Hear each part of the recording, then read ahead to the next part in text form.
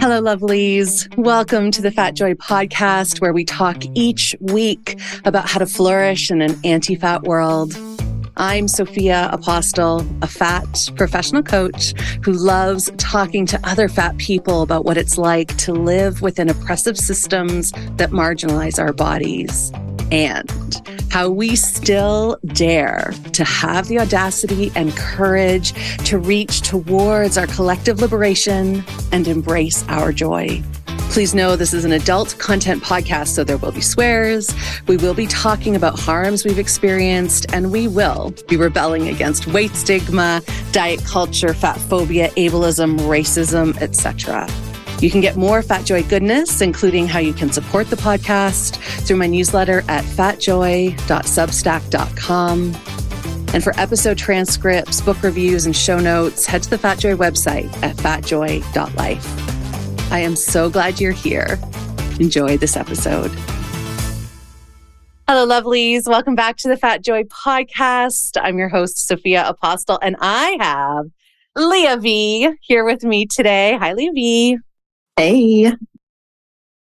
I think I mentioned this when we spoke before we had our pre-recording call, but I've been following you for so long on the socials and always just enjoyed your boldness and your unapologetic way of being in your body, and also your fashion sense. I love your fashion. And I'm really a little starstruck. I'm so happy to be talking to you. So thank you for being on the podcast. Thank you for having me. I'm excited to dig into the nonsense and shenanigans that is about to ensue. Oh my God, I love it. Nonsense and shenanigans. Yay. Well, why don't we start by you telling us a little bit about yourself? Okay. So Leah V here from Detroit. People think I'm from LA or New York, and I'm like, we rep where we're from, and we're from Detroit. Don't play with it. Don't play with it. So yeah, I'm from Detroit. Live in New York right now. Been here for 4 years. Oh my God, I'm so multifaceted, multi-hyphenate, multifaceted. It's wow, I do so many things. But I like to call myself an inclusive content creator. Because everything that I do is kind of under that umbrella. So we have the plus size modeling. We have the influencing. I'm an author, I guess stylist, because I style all my shoots, from head to toe, including the hijab, the makeup, the direction, location, all of that. So, I do so many things, but I want to be known as a creative, a fat Black Muslim creative. That's, my little tagline. I love it. And I think I know the answer to this, but is that an unusual thing to be known for? Yeah. I started way back when, kind of fell into modeling. People think that I just orchestrated this thing, and I did not. I kind of fell into modeling. Because, I'm 36 now. So back during America's Next Top Model, nobody on the show looked like me. They were definitely not short. They were definitely not proportionate. They were proportionate. They, didn't wear hijab. If you were under 5'8", you can get the fuck on. That's it. So I remember being very much so obsessed with thin models and tried to, basically make my body look like theirs, now I know, but knowing not right now that I would never ever look like them without much plastic surgery, bone lengthening, and religion change. I would have to literally change my entire lifestyle around to look like, a supermodel. And so, being fat, Black, and Muslim, model artist is something that's definitely not heard of. I think I was one of the first in America, at least. I've been kind of riding that wave ever since and trying to figure out where that's going, because we kind of hit a little bit of a snag, which we'll talk about, I'm assuming. Yes. I'm going to write down snag. I love talking about snags. I love talking about the things that get in our way. It's so real, right? Because we all face obstacles and shit that happens that we didn't expect. And I think the human part is like, and so now what do we do? So we'll totally talk about that. I do want to ask about your relationship to the word fat. You have it so boldly in everything you do. I am fat, Black, and Muslim. So talk about the fat part. Because like you said, you spent years wanting to emulate the thin models that America's Next Top Model. God, I totally forgot. I was obsessed with that show. And you just brought it all back to me. I'm like, oh yeah, right. I used to like watch it with my friends and So what's the fat part? What's your relationship been with the word fat? How has that changed? Yeah, I mean, like, most of our stories, no matter where you came from in the world, the word fat is like such a hot topic. And so I remember one time in particular, I was like maybe 18, 17, something like that. And I was going at it head to head with not my brother-in-law at the time, but was going to be with my brother-in-law at some point, some years later. So we were arguing and I was a sassy bitch. Like I was a sassy bitch back in the day. I was a menace to society back in the day when I was younger. I didn't give a fuck about nothing, no one, what you had to say. I'm doing me. So I remember we were in the store and we were just being ridiculous and young and stupid in a store, going in on each other. Like we're like nose to nose, right? Talking shit. And I'm winning. And then he pulls out the golden sword. You're nothing but a fat bitch in front of everybody. And I was like, oh, and like I had no rebuttal. Yeah, I was so upset. I was so hurt. I was like, oh, that's the golden sword. Like for every person who is like fat, or not even fat, even people who are not fat, it hurts their feelings. So at that point, it made me crumble and it made me feel small and it stopped me in my tracks. And so fast forward, I started looking into words that I wanted to reclaim. And fast forward how many years now? Like how far forward are we going? Yeah, it had to be like maybe 7, 8, something like that. Definitely like during the end of my marriage, I would think. I think it's somewhere around that time.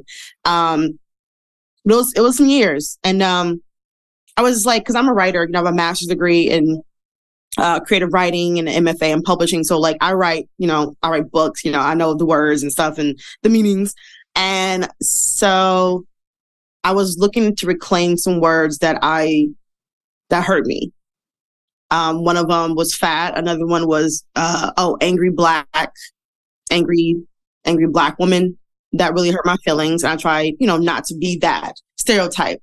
And so those are the two terms that I'm like, okay, like how does it feel to really put those terms up front and extract all the hurt, pain, trauma, evilness, darkness from this word? And what does it feel like when you reclaim it in your own way? And that when someone uses it against you, you never feel small, belittled, crumbled again. And at that point, I started to make my tag fat, Black, and Muslim as fuck and have stuck with it ever since. And I get people who cringe when they hear the word. They're like, no, that's not you. You are not fat. Okay, so then I have to sit there and educate when they cringe. And are so shocked I would ever call myself that nasty, nasty word.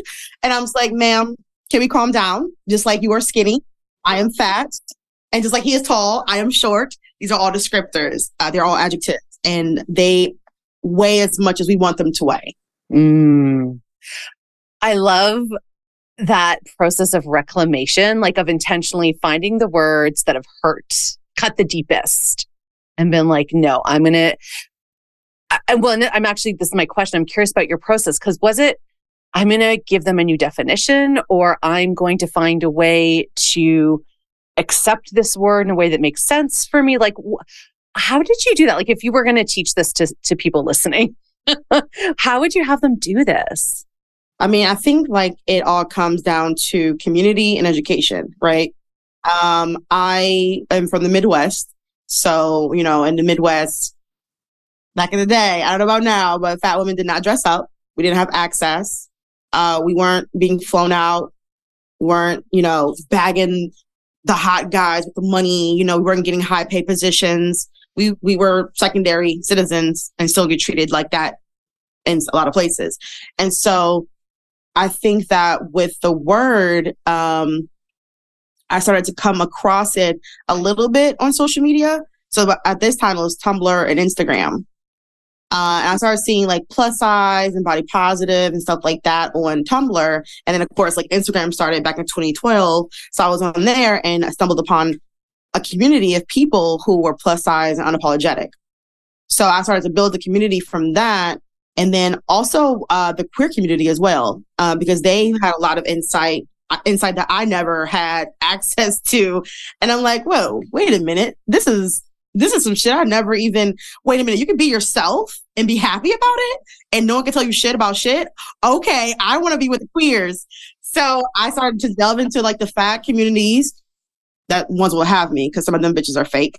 And the queer community that were very open to having me just because I'm ridiculous and loud and flamboyant. And they started to teach me that it was okay to be in my body. And so from there, I kind of extracted, like, yeah, some people are using plus size. And that was like plus size section. So I'm like, okay, what if we took it a step further and then we took the other one, which is fat, which is like the deeper one above, like below plus size. And yeah, it basically, yeah, I don't know how to like explain it all the way, but I just feel like that word became so empowering to me. It was like the complete opposite. Once I was just like, yeah, you are fat and you're fat and fabulous. You're fat and educated. You're fat and nice. You're fat and bitchy. You're fat and picky. Like you're fat and all these things. And that's fine. And it's okay. Right. Instead of you're this, but you're fat. So it became like an and instead of an or a but. Yeah. Oh, that's so, I mean, I feel the power in what you're saying. Like it's so empowering to be able to do that. And yeah, I had a similar journey. So I really relate to what you're saying, Leah V. So you started reclaiming the word. You started saying you were fat, Black, and Muslim as fuck. And then what happened? Where'd you go from there? Well, I was married at the time. 10-10, don't recommend. I mean, I've been twice divorced, so I hear you. Not recommending at all. People are like, oh my God, marriage. I need to. I must. Like, please no, please don't. Because you're saving yourself a lot of just shenanigans and mischief. So 10-10 don't recommend. And definitely don't recommend when you're 19. Which has happened to me. So I got married super duper early because I thought that was the religious thing to do. And that backfired. But yeah, I was trying to find myself and find my body and stuff like that in a marriage that wasn't so open and body positive and in a community that was neither of those things as well. So it was really hard for me to go through that journey of like, okay, I'm trying to find myself here. But people keep telling me to like not and just step in line. Yeah. They kept trying to curtail you. Is that what it was? Like stop being so XYZ. Mm-hmm. And it wasn't just like, as a Black Muslim American, like you have the medical field and like white supremacy and patriarchy. But then you go a step down and now your own community is doing it too. And you're like, wow, so I just can't fucking live. And so it was very hard for me. I kept bouncing back and forth, teetering with like, maybe I should just step in line and lose weight and try to be a good Muslim wife and versus I kind of want to do this because it feels right to me. And so, yeah, once the divorce was finalized, I ended up losing a shit ton of weight actually, just from depression and just not having any money for groceries. So that happened. And I was still a part of the body positive movement. But one thing, when that did happen, people were kind of noticing the shift of me losing weight and stuff like that. And were like, oh yeah, I can see you're smaller. And like, I never was like, oh yes, I'm smaller now. Because I knew I knew that as like a fat influencer, that's not what I'm here to push. I'm here for enjoying the life and the body you have right now. So even though I was losing weight from depression and not having money, people make comments. I'm like, please don't. because I'm going through something right now and that's not appropriate. So I still maintain the fat, black, and Muslim as fuck punchline. And it just kind of blew up and people were like, well, this is a mixture. So I'm fucking with it. And I started getting flown out to do speaking engagements at colleges, and Yahoo and BuzzFeed and, all these magazines are to like take notice because like they'd never seen that before. So yeah. And what were you speaking about? Were you speaking about the intersections of those identities or like something else? Like what were you? Yeah. So I got my master's like before I got divorced. Well, actually I got both of them before I got divorced, actually. So when I got divorced, I was very educated, but just didn't have any income. And so my first speaking engagement happened, again, randomly, when one of my videos, Black Muslim Girl Dance, went semi-viral. And then a doctor from the University of Ottawa in like women's studies, contacted me. She's like, I just saw your video like in Canada and we want to fly you in to talk about your intersections of being a fat Black Muslim from Detroit. And we'd love to have you. And that was my first speaking engagement. And I was so scared, didn't know what to say. And I kind of fell into that. And people were like, oh, like, why don't you do speaking engagements? And I'm like, I don't think I have the accolades for that. And they're like, you have 2 masters and you're a writer. And I'm like, yes. So then I started speaking at more colleges after falling into that gig. Oh, amazing. What was that like, speaking to college and university students? Like, how did that impact you? And it was interesting because the first one was actually a pretty big deal. It was like scholars, doctors, academics in that room, a couple students, but it was like people who were actually like, I don't know, important in Canada, in Ottawa. And I'm like, okay. So everyone knows that I have IBS. And my IBS, which is irritable bowel syndrome, it flares up and I'm nervous. Yeah. So it flares up when I'm nervous. Sometimes it flares up for no reason. But mostly if I'm nervous, because all my nerves are in my stomach. So I had to poop like, I think 5 times before getting on stage. And I told the girl, can you tell me the exact minute I'm going on stage? And she's like, we're going to try because you have other speakers. I'm like, listen very carefully. Can you tell me like at least like 2 minutes? Because I have IBS and I'm scared. And these people are important. This is my first time on stage. And as soon as I got out the bathroom, why wash my hands? I heard, okay, next is Leah V.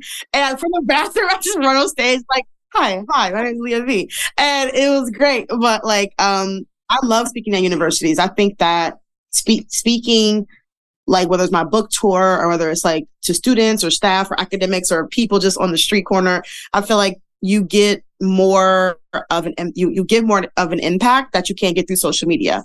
To see someone's face as you're speaking to them or have them ask questions about something that what they thought was interesting in your life, I think that is so amazing. I've even cried with like people before in audiences before because I'm clearly a baby bitch.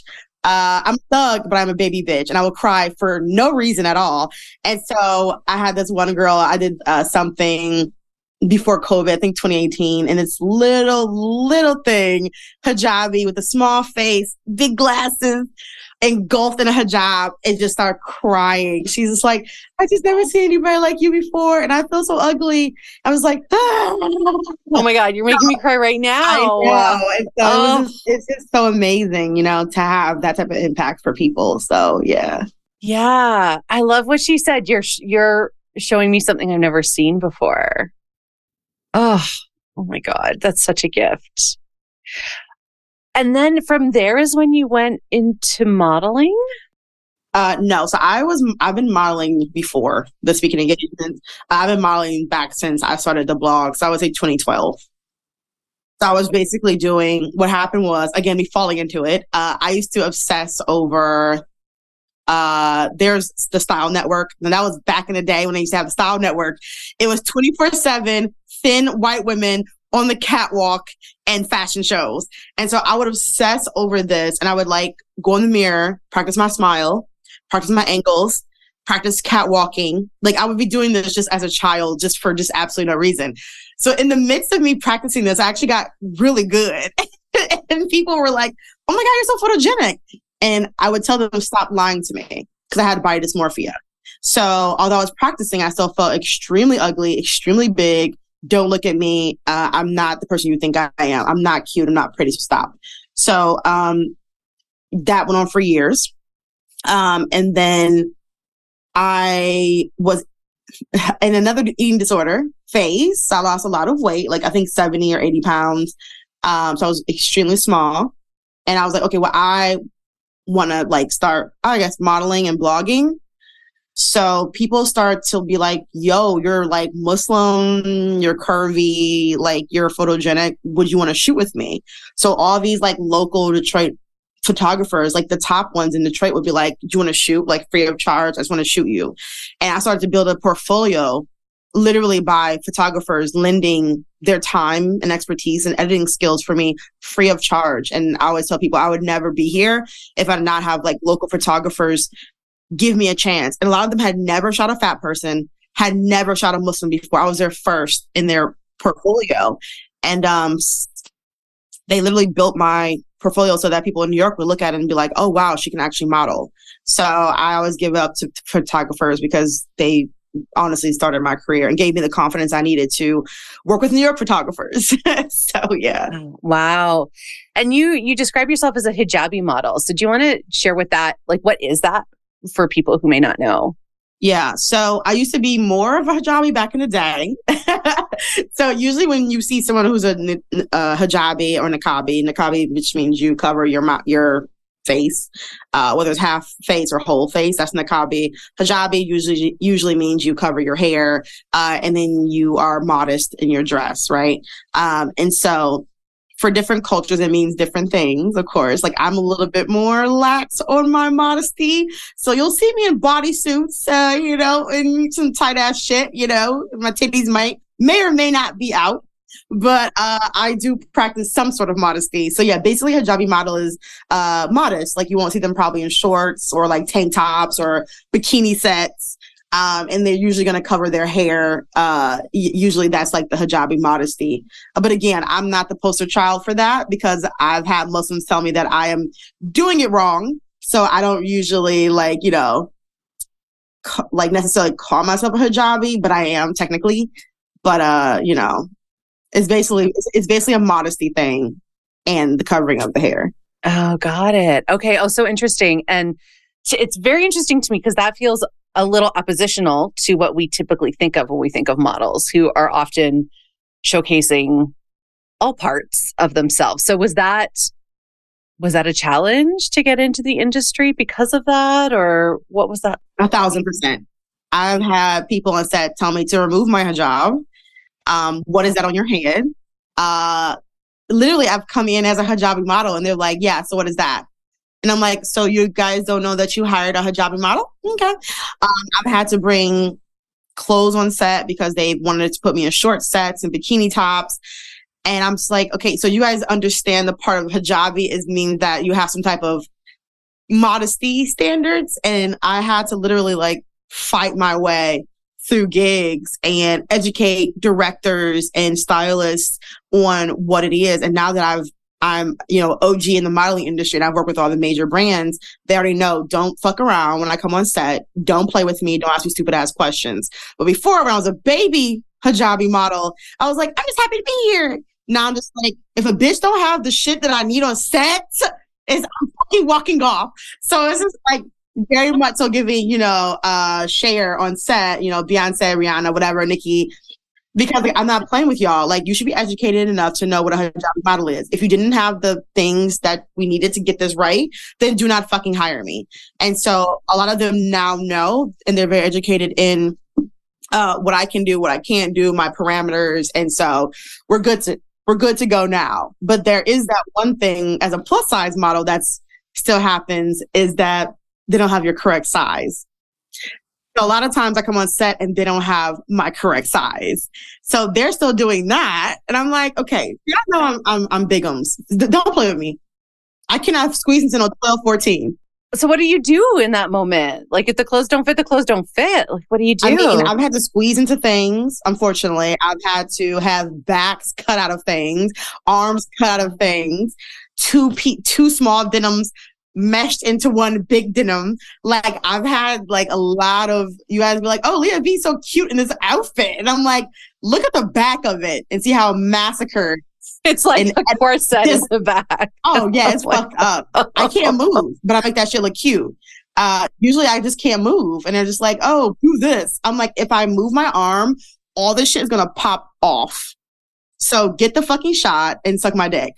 So well, like they must have your measurements, right? Like, so what do you think is I'm just going to ask you, what do you think the problem is?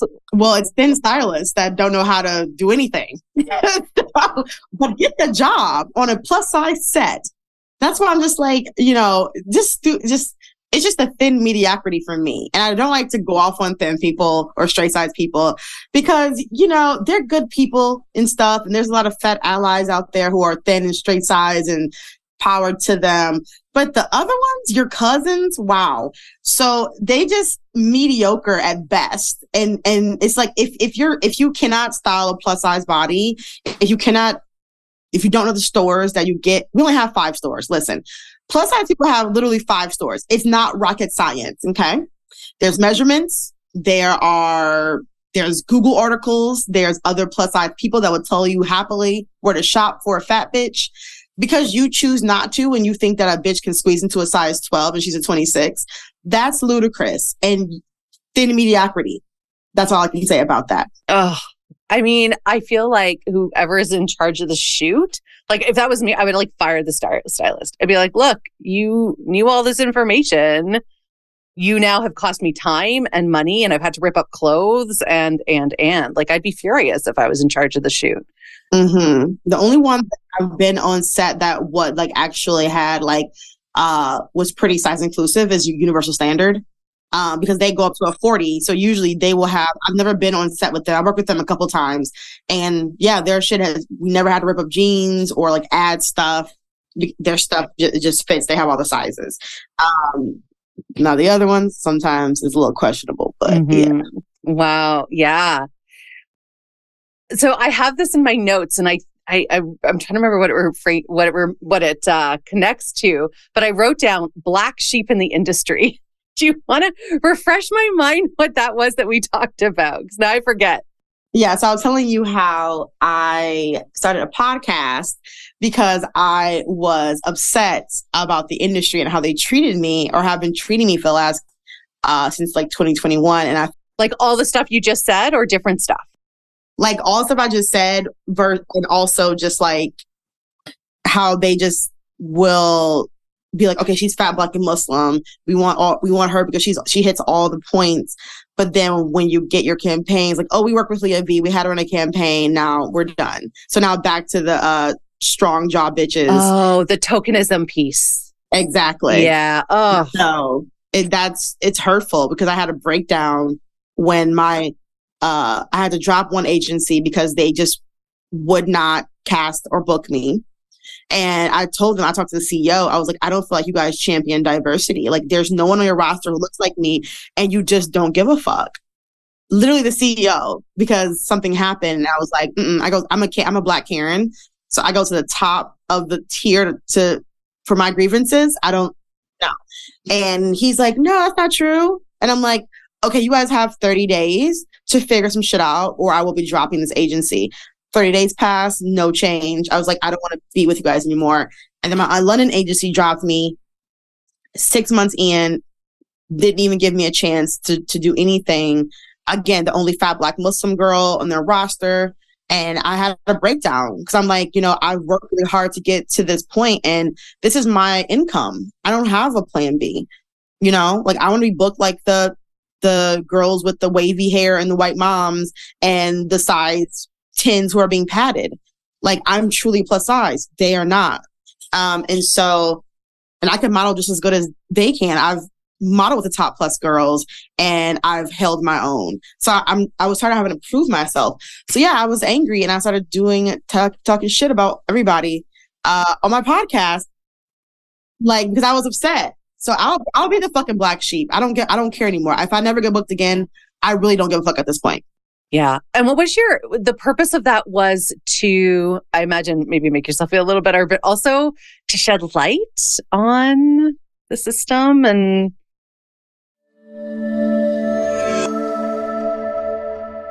Hello, lovely Fat Joy friend. Sophia here, and I have a request. Can you please subscribe to this podcast? And if you've already subscribed, can you please give me a 5-star rating? And if you've done that, could you please write a review of the podcast? I know, that's a lot of asks, but these actions help increase the profile of Fat Joy, which allows me to keep producing it. I'm so grateful the Fat Joy podcast is one of the top 2.5% most popular shows out of the over 3 million podcasts globally.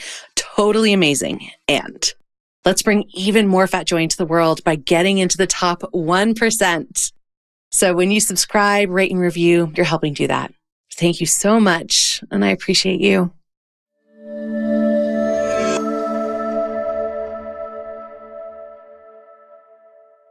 Yeah, because a lot of people don't know, a lot of plus size, I think a lot of consumers don't understand like who they are buying from and how much their buying power and their social media power matters. I feel like a lot of fat people, let's not even consumers, that's a whole different subject, but fat consumers and plus size consumers, marginalized consumers, they don't understand how much power they have to change and turn these companies around. We've seen it before with like people getting doxxed and companies getting doxxed because like, okay, what you're not going to do is do that.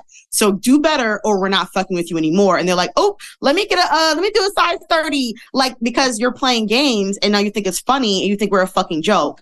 And I just think that the industry has kind of given up like across the board on like size rights, fat acceptance. I feel like we were tokens. A lot of the dark skin models, a lot of the models with natural hair, a lot of the super plus models are not getting any work because they used us for their campaigns during COVID. And now they're like, oh no, we're going back to the size 8s and the 10s with, with the wavy hair and the white models who are kind of sort of got a little chin. We want them. We don't want you fatties. You real fatties. And so, yeah, I was like, I'm going to educate. And if 2 people listen to it, great. If more, great. But I'm going to talk my shit. Yeah. Yeah. Leah, this is amazing. And I actually recorded with Andrea Kelly yesterday, who created a company called Make Plus Equal, because she has been in the specifically outdoor apparel, but like clothing, fashion industry for 20 plus years, fighting to all the steps of the inner sanctum of these companies to like get plus size. Truly inclusive, like beyond a fake 3X, which is really just an XL done. And like, it just, the resistance, the inability for companies to feel like they're taking a huge risk and they're not willing to do it. And even though we are the majority, 69% of people are plus size. So we're the norm. And yet it's still not there. So I love that you were like, fuck this, I'm spilling the tea. Here's what I want to know. And I think it's just a fire that burns inside of you. But like the courage that takes, the emotional labor that takes, the toll, the stress that takes is immense. How did you hold all that? Like, what was the cost to you of doing that? Yeah, I mean, I think because I had gone through so much like body dysmorphia, gaining weight, which is like a no-no, even the plus size industry. I was like, this weight is probably here to stay. And just being like, okay, getting beat out by girls who are 5'10" proportionate sizes, it started to hit my emotional, it started to hit my physical, it started to hit like just my mental. And I was like, okay, you're not good enough. And I felt myself regressing back to the baby Leah that I was before, where I was like, no, I'm not photogenic. No, I'm ugly.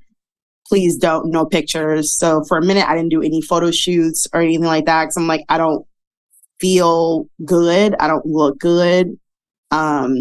And it's backed up by what these companies and brands are saying. So what's the point of trying? And I think at some point I was like, you've probably ran your course in this industry. Like, you are 36, I'm considered old in the industry, especially in modeling. Like, I'm shocked that I even did as much as I did in my 30s, because most of the models, plus size models, are definitely young in their 20s, and younger, newer, fresher, TikTok, that they want all that. And so at some point I was like, you know what, you've done amazing things in this industry. Like, you've done Athleta and Old Navy and Target, Milk Makeup, Amazon. Like, you work with major brands over your amazing career, and you will be in history books one day. They're not going to give you your flowers now, but best believe when I talk about plus size, Black, Muslim, American, unconventional, like, you're going to be in those textbooks. And so you need to bow out, not gracefully, but very ridiculously and loudly with your shenanigans, and understand that they're probably never going to hire you. Yeah. And they're never going to hire you. Ooh, they're never going to hire you again. So, it's fine. Cause like, there are so many other things that I can do. And so I'm a fucking writer. Like, I'm doing 5 classes, and I want to do scripts, and I'm going to TV and film. And so, yeah, like, fuck that. Like, you don't have to stay in somewhere that people don't want you. You know what I mean? It's just like, I want to be somewhere that people want me and celebrate my body and celebrate my differences. And when I say something creative, they're like, yeah, let's do it. Like, I don't want to be like, oh no, I'm sorry, you're too fat.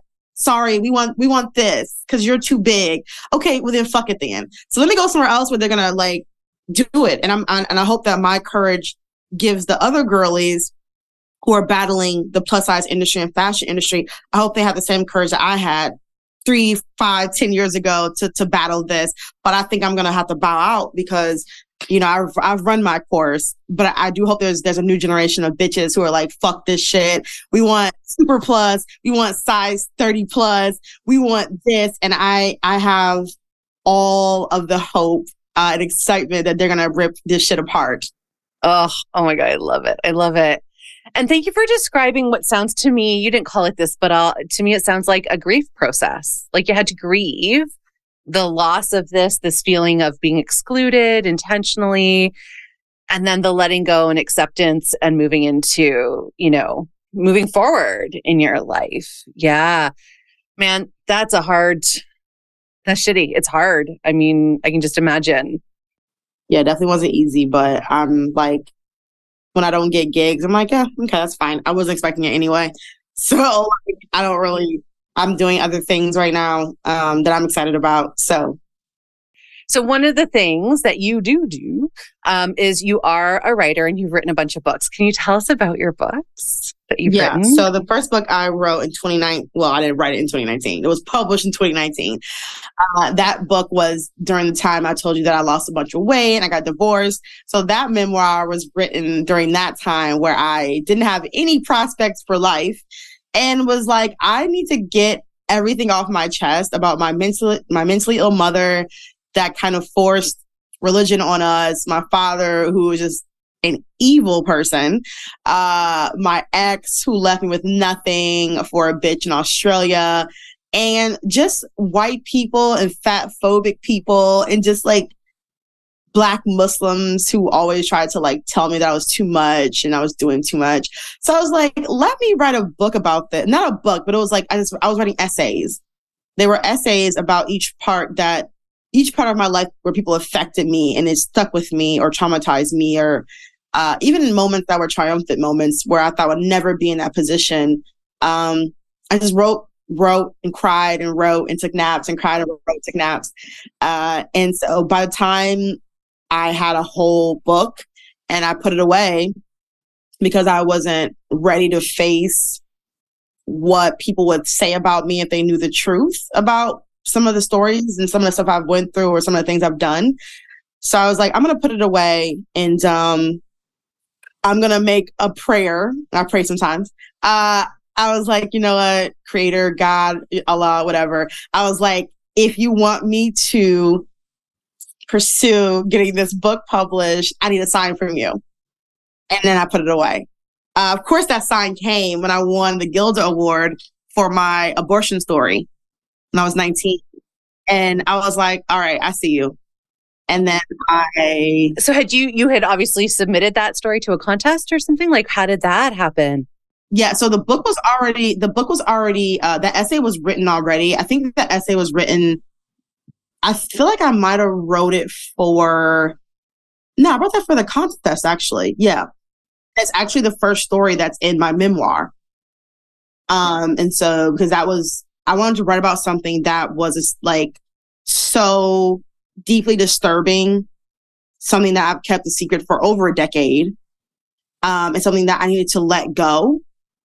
And so that was what we wrote about. And it ended up winning me a Gilder Award in nonfiction, creative nonfiction. And I was like, that's my sign.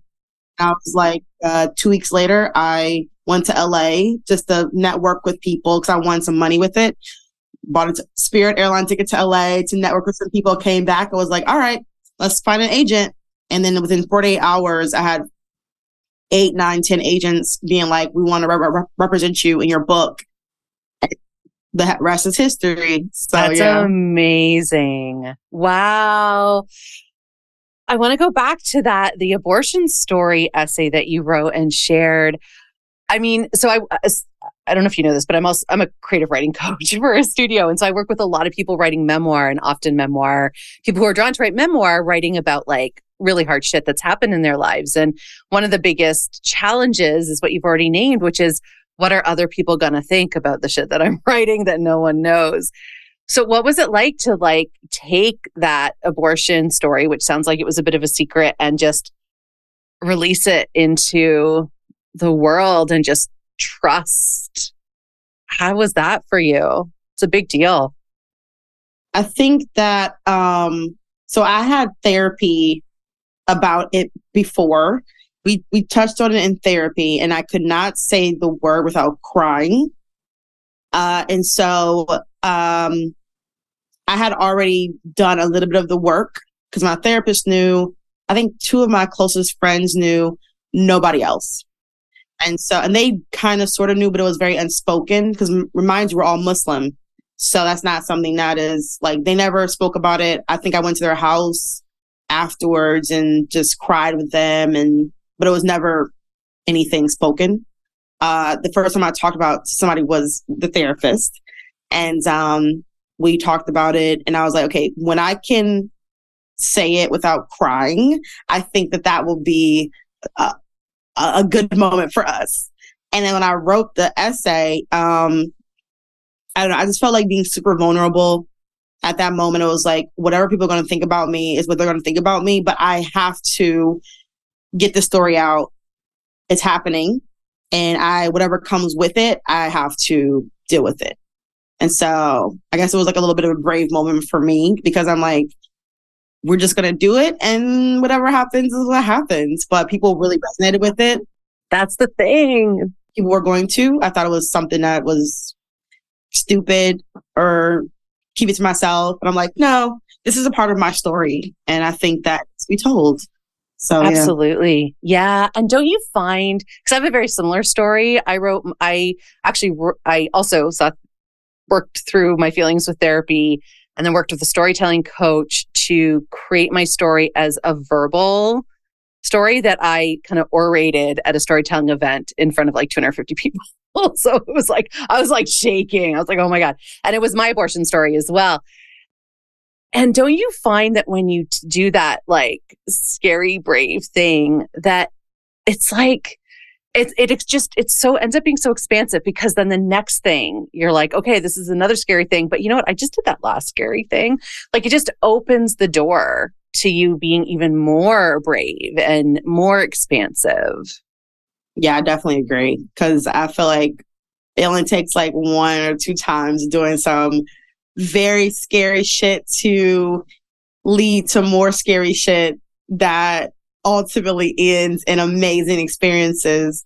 And so now people know me as like very adventurous and doing stuff that fat people don't do, shouldn't do, are doing. And so I'm like, yeah, like I remember going to Ghana, and I was like, I want to get on the back of a motorcycle in Ghana, and I want to do that.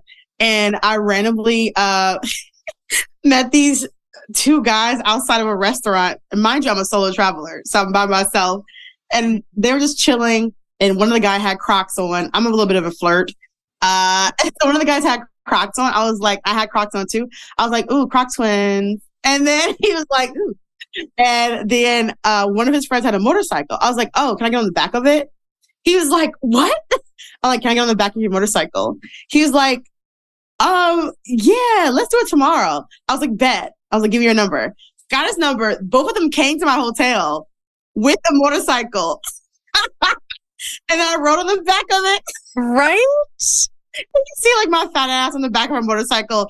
And the two guys that were there they were so tickled by this because I was a little scared. And they're like, this girl is crazy. I'm like, yeah, off my bucket list, riding on the back of a motorcycle in a different country with men I just met like 12 hours ago. Right? So, yeah. I love that so much. I think about this all the time because whenever we go through really hard stuff and have to be brave, like, I don't know, it feels like it has, now that I've done it a bunch of times, I feel like I can handle anything. Like, bring it. Like, I know I will be fine. I have the resilience, I have the adaptability, I have the skill set now to like recover and repair anything.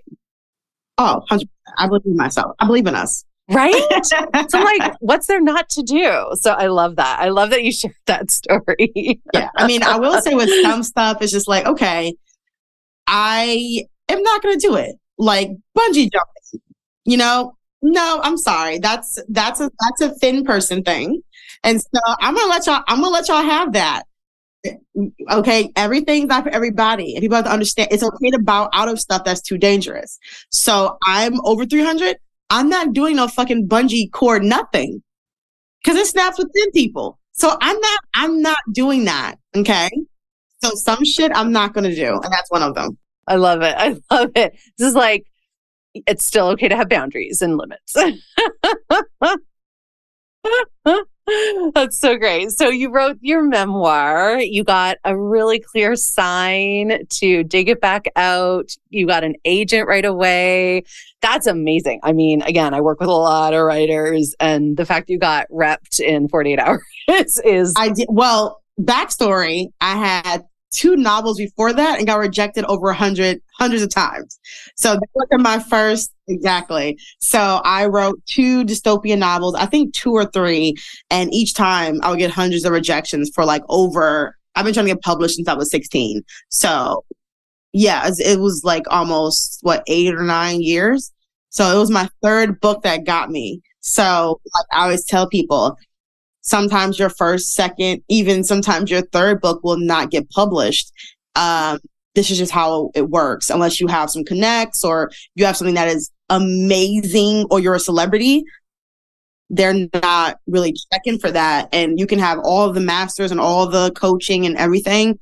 At the end of the day, it really comes down to the market. It comes down to your marketability. And it comes down to the story at that right place and time. But yeah, it's definitely not an overnight success story at all. Yeah. Oh, thank you for clarifying that. Yeah. Okay. That sounds more true to the experiences that I'm familiar with writers. It's hard. It's hard. What do you love about writing, Leah V? What lights you up about it? I mean, I'm obsessed. So I have stories on my wrist. I got it when I was in Turkey. For those of you, that's a tattoo. This is the word stories on Leah V's wrist. So yes, I have a tattoo on my wrist and it says stories. And I actually happened, it's my first tattoo. And I decided to get this tattoo, stories, after I was sexually assaulted in Turkey. And so I was like, I don't want to leave Turkey with that as like the defining factor. So I ended up getting stories on my wrist. But it's crazy because like I am stories, I am words. And so writing stories has absolutely saved my life in a lot of ways. And so I feel like, yeah, writing for me I wouldn't even be me if I didn't write stories. Like, absolutely not. I would not be sitting here if stories weren't introduced to me or if I didn't write them. Like, is something that I will always do forever and ever, free or not, free or paid. It's something that is within me. So, yeah, it's so powerful. And Yeah, I hear that it both works for you, like for yourself, like for your own sense of connectedness and well-being for your own self, but also your stories are deeply inspirational to others as well. So you've got, I really hear like both of those happening for you. And I mean, it's why I started the podcast and why I wanted to have people on to tell their stories, because I know there's nothing more powerful. Oh no, it's something that will never go out of style. People have been telling stories for thousands of years on walls and caves, on stone tablets. And so storytelling, although the medium might change, it will never go out of style. It's not trendy to tell stories and to listen to stories and receive information. So yeah, I will forever have that in my life. And I'm happy to have that skill. So everybody doesn't have skill of oration or storytelling, whether verbal or through pictures or through body movements. A lot of people don't have that. So we are the special ones that are able to harness trauma and joy and the bottom and the top into something that's viable, into something that's entertaining, into something that's powerful. Yeah. Right. And that can open other people up as well, either through like that, oh my God, thank God I'm not alone, or the, oh, wow, I didn't realize that, those two reactions. So, Leah, what are you working on now? You mentioned you're writing a script. Are you able to tell us anything about it? Yeah. So right now, the script is a little bit, so we all know the strikes are happening, the WTA and the SAG-AFTRA. So right now we're on pause mode. So I write really fast because I'm an obsessive writer. So if it's there, I'm gonna keep doing it until it's perfected, and this is how I create my children fast. And so so I'm writing a script. I've been wanting to write a script since my memoir came out. So it's been like 6 or 7 years, and I've never had the courage or I had the know-how. I'm not gonna say I didn't have the know-how. I never had the courage to do it. I didn't have the time, air quotes, to do it. Clearly, I had the time. I was just afraid of it being too big. You know what I mean? You know how we look at things and we're like, oh, this is too big for me, stop. And finally, when I got upset at the modeling industry, I was like, I'm going to do something that I wanted to do. Not modeling. I want to write a script. And so it was crazy how so I actually have a mentor who's actually a producer of like real movies and TV shows. Like she has Netflix movies, regular movies. She works with all the celebrities. I met her 7 years ago through my graduate program. Her name's Susan Carsones. And if you Google her name, she's literally a big deal.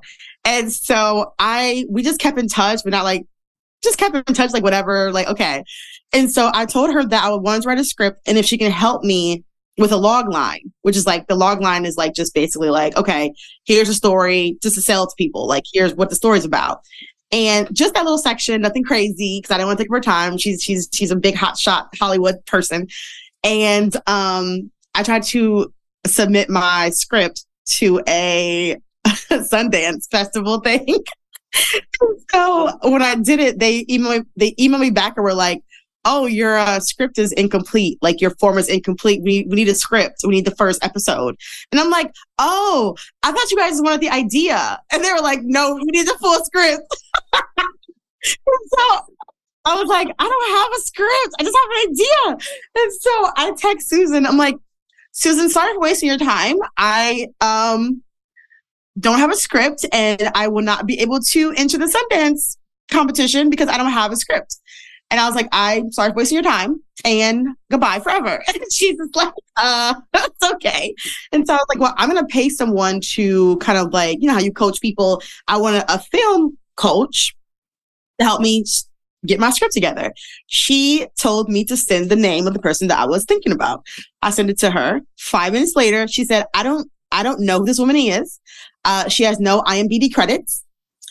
I'll be your mentor. And I'm like, I was like, you don't have to do this. You're important. I'm just nobody. She's like, Leah, you've done some amazing things. And I watched you grow over the last 7 years in your career and as a person. And she's like, it will be my honor to help you shape your script. Oh, you make me cry again. I know. So me and Susan have been working on a 6-episode script. It's done. And so after Netflix stopped playing games, the white men in the suit stopped playing games, I can shop my script around. But long story short, it's loosely based on my life, but it's times 100. So it's going to be fat sex, of course, just like Leah in random places in New York City. She's a little bit not really emotionally intelligent, but she's in these situations with hot guys and she's trying to figure out like how to navigate as like a kind of a washed up social media influencer in a game where, they have TikTok stars and biracial models who are trying to create double chins for themselves. So it's very much so my life, but just exacerbated times 67,000. It's very fun. It's very gritty. And I love it. Oh my God. Oh, I'm so excited. I'm feeling like it almost sounds like a mashup between Shrill and Michelle Buteau's. What was the show that she just came out with? Oh, Survival of the Thickest. Yeah, it's definitely giving both of those. It's definitely giving both of those. And it's just, oh my God, please more fat representation on TV. I hate that I can only name 2 examples, really. I know. I would love if it got on anything, even Tubi. Like, I would be okay with getting it on Tubi. So hopefully we're able to sell it. And, that would be a dream of mine to get into film and TV. And that's what I'm working towards. I'm in an improv class right now. I've been taking acting classes. I've been doing those skits. So I think my transition from modeling and influencing will be to film and TV. And so I think that's where I can see myself next. Oh my God. Okay. So here's what we're going to do, Leah. Everyone listening, I want you to take a deep breath.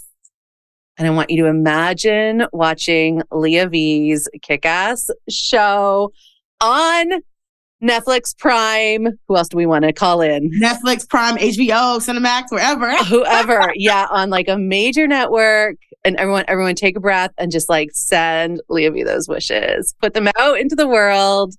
Yeah. I can see it. I can I believe in manifestation. I believe in like what you put out in the atmosphere comes back to you. It might not be immediately.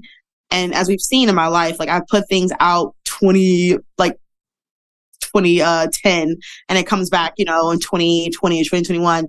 So I believe in setting those seeds, planting those seeds. And sometimes those seeds, it take a long time to grow. And other times they sprout immediately, but I'm a true believer in if you can see it, you can do it. And I see myself on a red carpet. I see myself winning an award. I see myself starring in, or at least selling a script to a major network. This is what happened with my books. Like I saw myself getting a book deal and writing a book and doing a book tour. And I've done that. So if I can see it, it can definitely happen. Like, absolutely. And then what's amazing, Leah, is that you get to then be the what everyone else sees if they can't see it for themselves, right? Like that whole representation matters. I would have loved to see fat people doing stuff when I was younger, I maybe wouldn't have limited myself so much because we can't, that's saying we can't be what we can't see, right? And you're so good at seeing it for yourself and creating it. And then that has the ripple effect of then everyone else gets to see you doing it. And suddenly they get to give themselves the permission to. That is such a gift that you're bringing. Thank you. I'm so excited to do that. Because like you, I grew up where, we had Roseanne, and then Mimi from Jim Carrey. And then we had, I think Star Jones, and then Queen Latifah. And so, you only had a handful of fat people who were, but usually they were, the funny fat friend or the sidekick, the skinny girl. And, we never got to win. And I just want to see fat bitches winning. That's my goal in life, is see fat bitches winning all across the globe. Episode title right there. Fat bitches winning. Let me write that down. Yeah. Get that URL. That's what I always do. I always buy the URL of every idea. Amazing. So Leah, I want to talk to you about joy. I always end the conversation with a connection back to joy, even though everything you say seems filled with joy. But like, what is joy for you? Ooh, I love this. We love joy. Like, I feel like, well, when you first said joy, I thought about just like being Black. Like, just like, because like I always, when I was growing up, I never wanted to be Black. I never wanted to be like nothing to Black. I wanted, right? Because I grew up with like white is better. That's like being white and thin is like the top two goals that you need to have in life as a Black person. And so I don't know, joy to me is just like my melanin. It's just like eating really amazing food, you know, and kind of like savoring each bite, and you're just like in it to win it. Joy is, I think, being fat. No, I know is being fat and unapologetic in your skin. Joy is taking up space without asking permission. Joy is creating stories and sharing stories and receiving stories. And also joy is cats. Yeah. Joy is cats. Because I love cats. All of them. I don't care if they're mean to me or not. I think joy is cats. So yes. That is an amazing list of what joy means for you. Leah V, you are delightful. I'm so thrilled. Thank you. I feel really honored that I got to talk to you and get to know you, and that your story is going to be shared with everyone who's listening. So thank you so much. Thank you for having me. I appreciate you.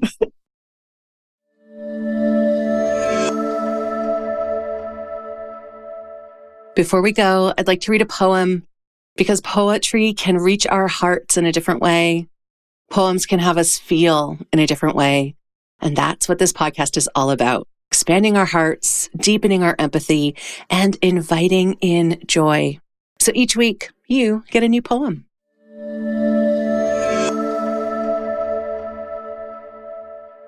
I really related to Leah V sharing the ups and downs of her life, which had me choose this poem by Cameron Awkward Rich called Meditations in an Emergency.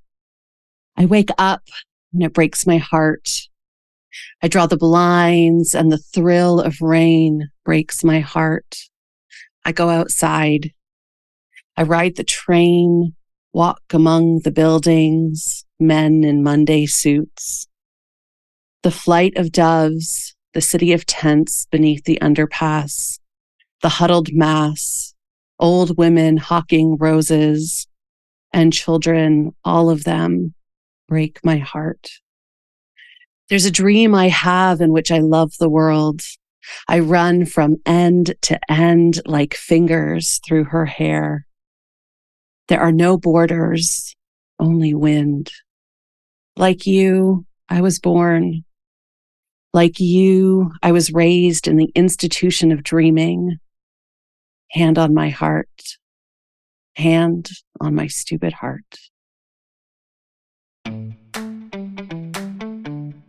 Thank you for joining me today. My hope is that you're feeling a little less alone and a little more seen. So until the next episode, you can find me on Instagram at fatjoy.life, on YouTube at youtube.com/@fatjoy, and on Substack at fatjoy.substack.com. And please do check out the episode notes for how you can connect with my amazing guest and for the links to the poem.